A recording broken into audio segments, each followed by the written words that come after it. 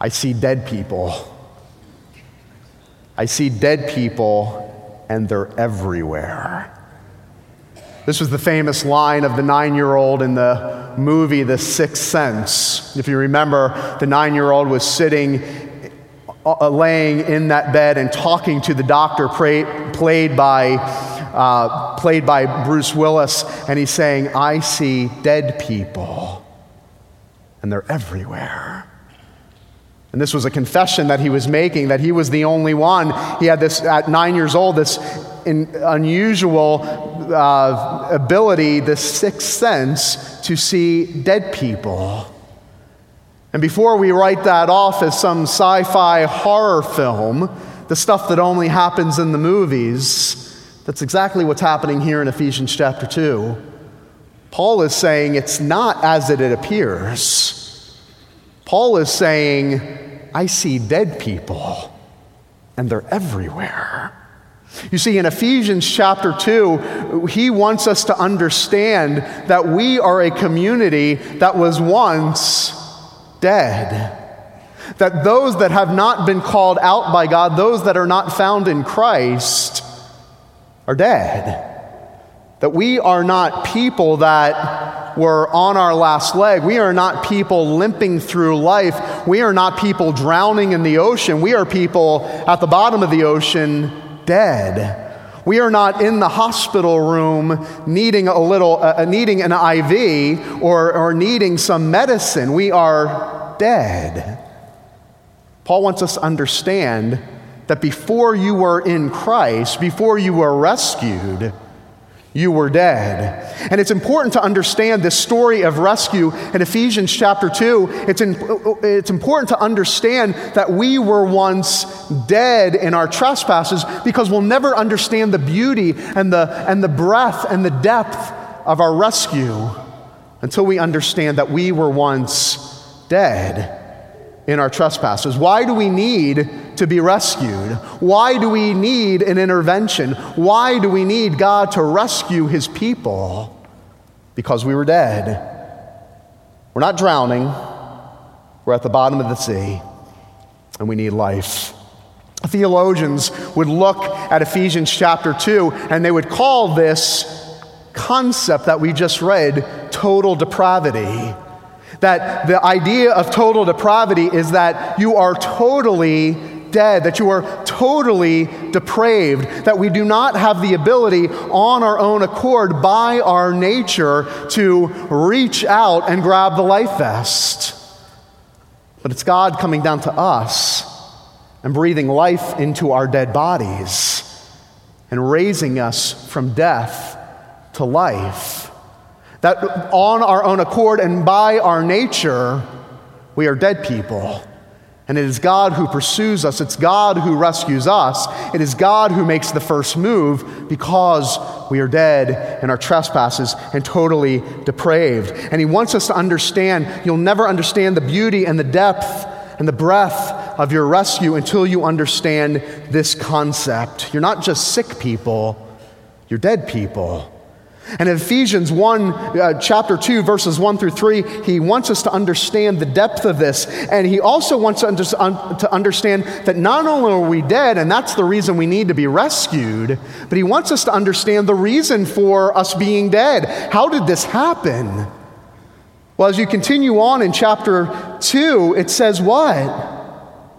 You were disobedient. And in verse 3, it says, among whom we all once lived in the passions of our flesh, carrying out the desires of our body. It takes us back to where? It takes us back to Genesis chapter 3, the fall. This is where it all began. It's when we made the decision. It's when our first parents, Adam and Eve, made the decision that God was not going to be the center of our lives, that God was not going to be on the throne, that we were going to put ourselves on the throne, that we were going to put ourselves at the center of our lives, that we were going to put ourselves at the center of our universe.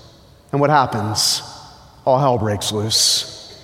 And sin and chaos and confusion would forever mark the human race. It would forever mark humanity. And death entered into the world. The reason we're dead is because we bought the lie that putting myself at the center will bring me life, when instead putting myself at the center of my own universe actually brought me death. It says they lived according to the passions of their flesh. My life for me. It's all about me. It's all about I. Carrying out the desires of our body, anything that I wanted, anything I needed, because why? Life is all about me. We often hear people say inside and outside of the church that this millennial generation, they are so self-centered. Wish we could go back to the good old days. This selfie generation, if I hear that one more time, this is not the first generation that has been self-centered. This is not the first generation that says, my life is all about me. This has happened from the beginning of time. In Genesis chapter 3, we said it is all about me. It is all about I. The world revolves around me. This is not something that happened the last 10 years. Understand that. From the beginning of time, we have suffered. We take the place only reserved for God. And it resulted in death. So the first thing you have to understand this morning in Ephesians 2, this story of God's rescue, is that why do we need to be rescued? Is because we are dead in our trespasses. We need to be rescued from the dead, not just a little help. The second thing we have to look at here in this passage is not only why we need to be rescued because we're dead, we can see here in Ephesians chapter 2 how we're rescued from the dead. And we see that in verse 4. In light of our deadness, in light of our sin, in light of our trespasses, in light of us saying, my life exists for me, I'm going to put myself at the center of my universe, Paul comes in with the gospel. And he says, but God. We expect Paul to say, God just said, you know what, I've had enough. Sons of disobedience lived their life for themselves, carried out the desires of their flesh, and we expect, and God had every right to go, you know what, enough is enough. Have a nice day. But Paul says, but God, according to his rich mercies, did what? He raises us from death to life. It says it in verse 6 that he raised us up with him. Who is the him? Jesus Christ, and seated us with him in the heavenly places in Christ Jesus. Raised. What's that word? It's resurrection. Just as Jesus was what? Jesus was dead and was raised from the dead and given life. Paul says in Christ Jesus,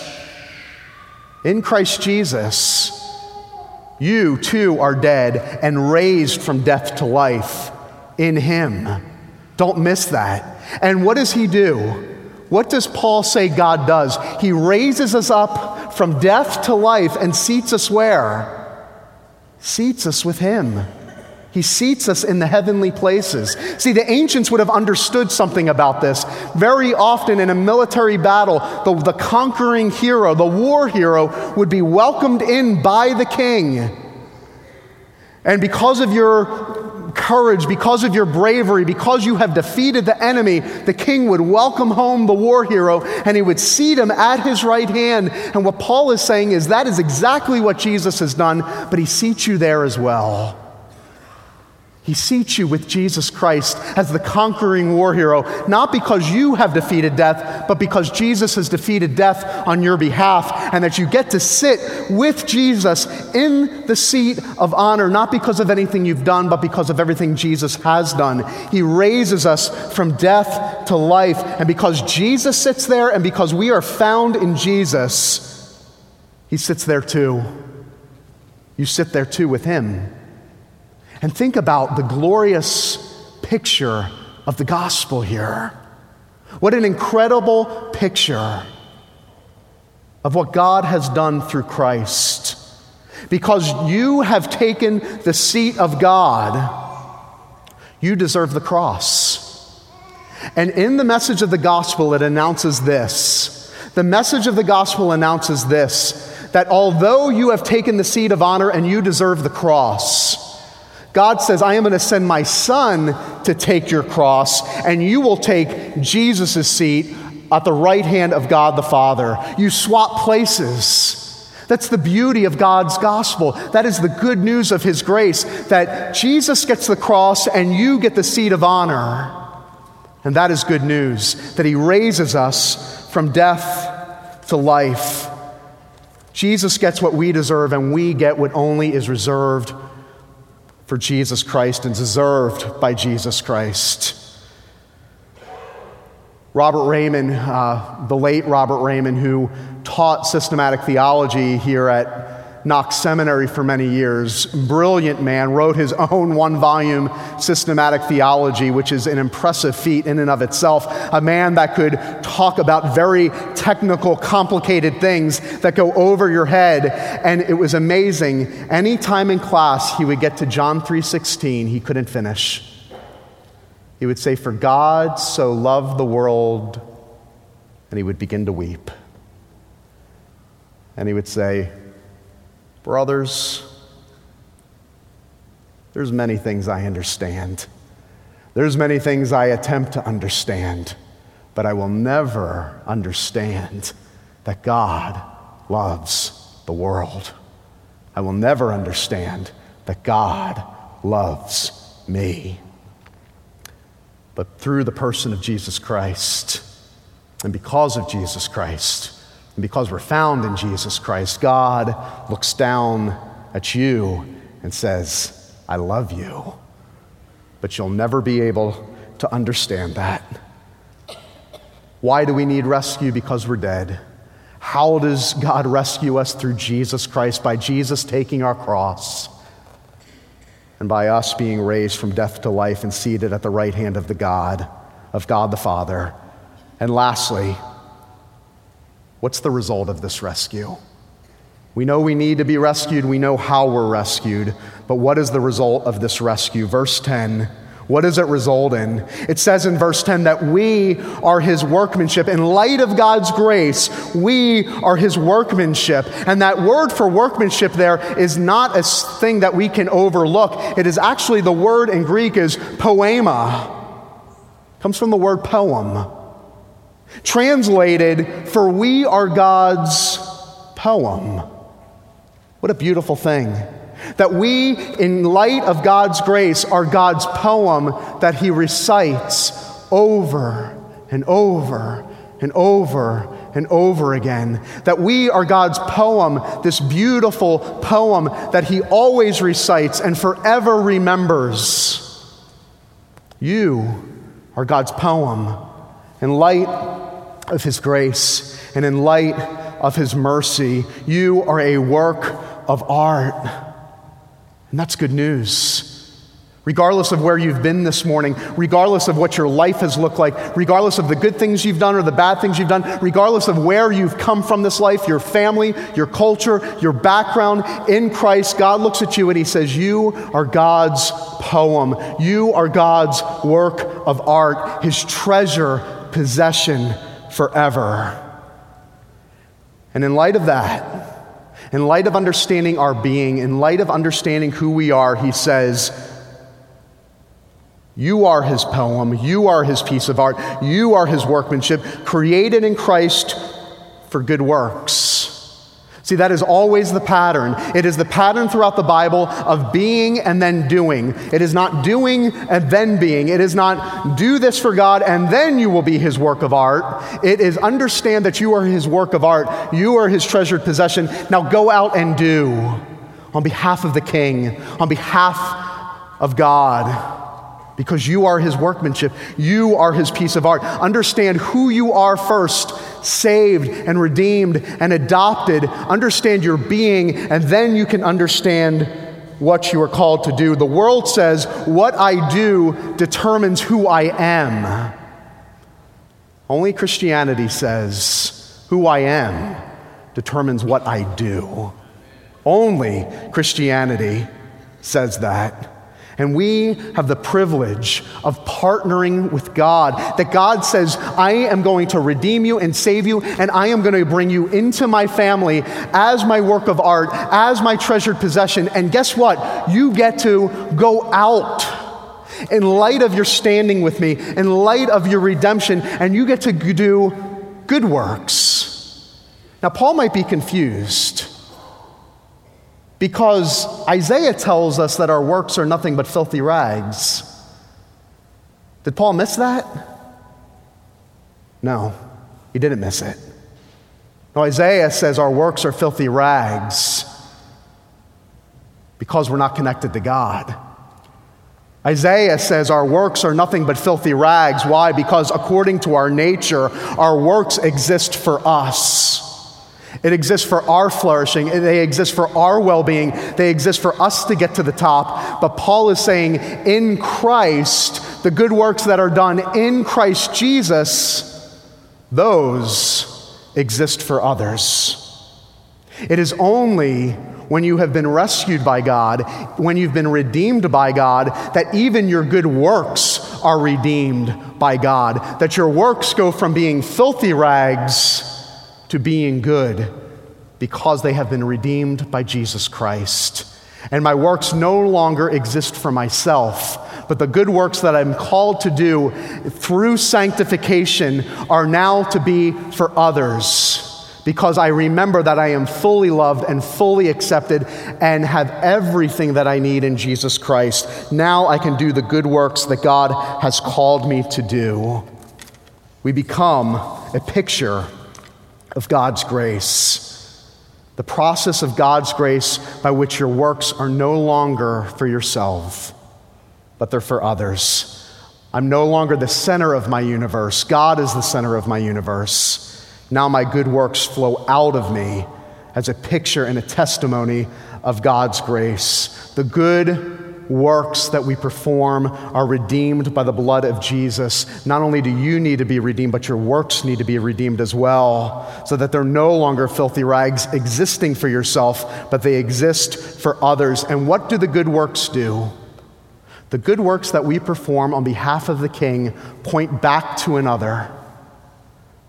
Our works do not point back to us. They point back to God. They point back to His grace. They point back to His kingship. They point back to what He has done for us. That's the reason work is so hard for us, because we're idolaters. The reason work is hard, the reason work is idolatrous, the reason work is tiring, because we are idolaters. Our work exists for ourselves, to make our name great, to make us look good. But when we realize that God is the center of our universe, work becomes the pleasure, becomes the delight of our heart. We don't work so we flourish. We work for the flourishing of others.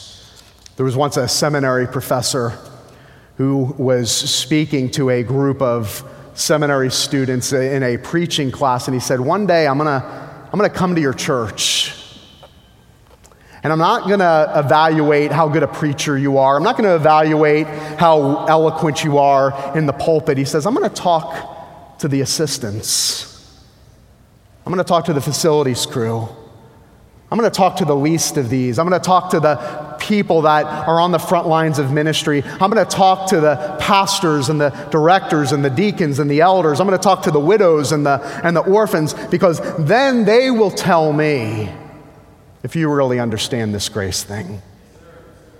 They'll tell me if you really understand that your life does not exist for you, but your life exists now for others. They'll tell me if you really believe that the grace of God has transformed you in such a way that you do not exist for the flourishing of yourself, but the flourishing of others in this world. If you have people in your workplace that work under you, and you're a Christian, they do not work to make you look good. If you have people that work under you, they are there for you to serve.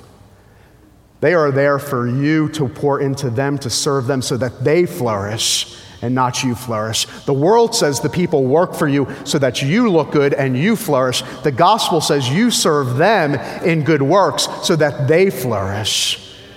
What a paradigm shifter. You serve them, they don't serve us. Does it sound familiar? Where do we get this? We serve them. Why? Because Jesus has served us. It's why the church for centuries has been on the front lines of adoption. Why? Because we've been adopted. That's why the church for centuries has been on the front lines of serving the least of these in our community, serving the poor. Why? Because we are poor and destitute and in need of the riches of God's grace. You see, all of our good works are plagiarized works. They're works that are copied from the great work of Jesus Christ. Let me end with this. Going back to verse 9, it says, it's not a result of works, so that no one can boast. No one can boast. Boasting, often we think of bragging, but it's more than bragging. See, in military battles, what they would do, the ancients understood what it meant to boast. Before they went into battle, they would beat their chest and raise their voices loud, and they would say, we have the greatest king, and we have the strongest army, and we have the greatest military weaponry, and we have the power, and we have the strength. And they would boast. Whether they believed it or not, they would convince themselves and they would build their own confidence. That was boasting. And then the other side would do the same thing. Well, we have the greatest king, and we have the greatest military power, and we have the greatest defenses, and we're going to beat you. And they would beat their chest. And that was boasting. And what Paul wants us to understand here, through being rescued by the grace of God, he wants you to understand that you have nothing that you can boast in, that you go through life fighting the enemy, going through life, through the struggles of life and the sufferings of life and the hardships of life, and that you by yourself have nothing that you can boast in. But Paul will later say what in Galatians? Galatians chapter 6, verse 14. He does tell us to boast, but he says, but far be it from me to boast in anything except the cross of our Lord Jesus Christ, by which the world has been crucified to me and I to the world. He says, on your own, by yourself, you have nothing to boast in except for the cross of Jesus Christ. So I ask you this morning, what is your boast? Is it your bank account? Is it your resilience? Is it your kids? Is it where you've come from? What is your boast this morning? Because the people of God boast in one thing, and it's in Jesus Christ. I love this story, and I'll close with this. It's called Why I Don't Believe in Grace Anymore. It says it's 9 p.m. and I walk in the door still carrying the burdens of a day at my office. The kids are already in bed, eyelids heavy, but holding out for a good night from Daddy. My wife is tired, but smiling and happy to see me, and I don't want any of it. I stomp around, tearing open the mail, griping about food that isn't in the fridge, acting like a serious jerk. And in some secret place inside of me, I know it, but somehow it only makes it worse. I wait for the rebuke of my wife, the well-earned rebuke, the angry, I don't deserve this, but it isn't forthcoming. Instead, she kisses me on the cheek. She says that she loves me, goes to bed with the same smile on her face. I stand by myself in the kitchen, but I have two companions, my bad mood and my wife's grace. I still felt grumpy, but I discovered there was something else there inside of me. I wanted to apologize. I went up to the bedroom and I told her I was sorry. I told her, and her response was quick, and she continued with grace. And she says this, honey, you've had a long day. You're allowed to be in a bad mood, and you're a good man. I knew you'd apologize. I used to say I believe in grace. I don't say that anymore. Now I say that I've known it. You will never, ever understand the depth of your rescue. You will never, ever understand what you are called to do as the community and the people of God unless not only you believe in grace, but you've known it, you've experienced it. that your good works as Coral Ridge Presbyterian Church are a reflection on the great grace of God, that your good works as a church, as you go out from this place, your good works serve as your only boast to say, don't look at me, but look to the cross by which I have been crucified to, that I have been crucified to the cross and the cross to me. That is our boast, and our good works as we go out are a testimony of God's rescue, a testimony of God's grace, because we've known it and we've experienced it, and it's forever changed us. May we be a church that goes out from this place understanding the depth of our rescue and understanding the breadth and the width and the incredible privilege that we have, the calling that God has placed on our lives to boast in one thing, the cross of Jesus Christ, and that our good works, our sanctified good works, would go out from here, and that people would go, I want to know more about that God. I want to know more about that Jesus. I want to know more about that cross. May that be your boast. May that be your only boast, the people, the community of God that have been rescued this morning.